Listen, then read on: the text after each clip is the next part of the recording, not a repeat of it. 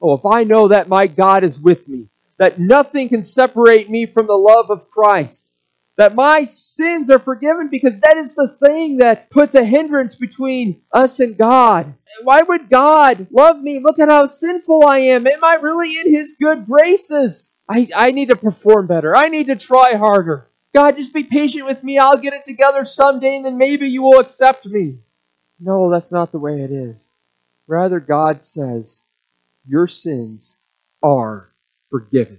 And that assurance then leads us to not be sluggish, but to persevere, to press on. That is the motivation for obedience. It's not the other way around. It's not obey and then you are forgiven, but because you are forgiven, you can now obey.